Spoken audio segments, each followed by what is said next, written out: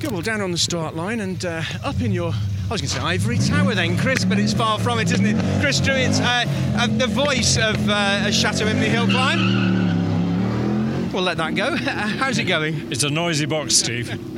It's fabulous. This is the third running of the hill climb at Château Imney since its revival 3 years ago, and we've got the most incredible entry of cars. We've got 2 Maserati 250Fs. We're celebrating Maserati.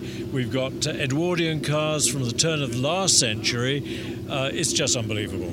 There's some cars here that, of course, raced 50 years ago and have come back, and they've got new drivers and new experiences for people going up the hill. A few of them, 1 or 2 minis and sprites and things. We saw a little clip earlier in the day of a sort of home movie of what it was like. It was very different in those days. Much shorter course. This is much more sophisticated, lovely course. And Spollen family have done an incredible job recreating this amazing event. Talking to a lot of the drivers in the paddock, I think the consensus is that this course is quick for the first half, technical for the second half, but, and forgive the cliche, it being a hill climb, it's a great leveller. It really is. But as you say, it's the record here is held by a little Brabham, little Formula 2 Brabham, so masses of power doesn't really help you too much at Château Imney. Now, there's some amazing ERAs here. I think there are only about 17 still in existence, and just under half of them are here already, including the development car.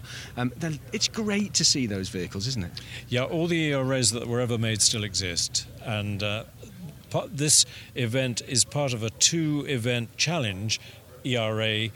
The first was at l'Avion Bleu at Prescott at the end of May. This is the second round to get the ERA Challenge Cup. Now, good crowds here today. The weather's been kind to us. Same again for tomorrow. It's great the amount of access that the crowds coming in here have to the whole circuit, isn't it?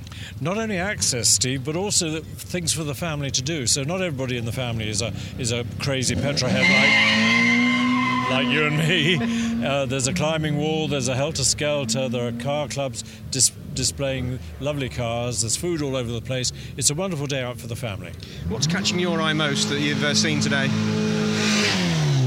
Well, I dream about 250F Maseratis. What could be better than that? And of course, a car in which Fangio won very well. Indeed, he won the 1957 German Grand Prix. He said for once in his life the red mist descended and he went completely crazy and broke the lap record at Nürburgring.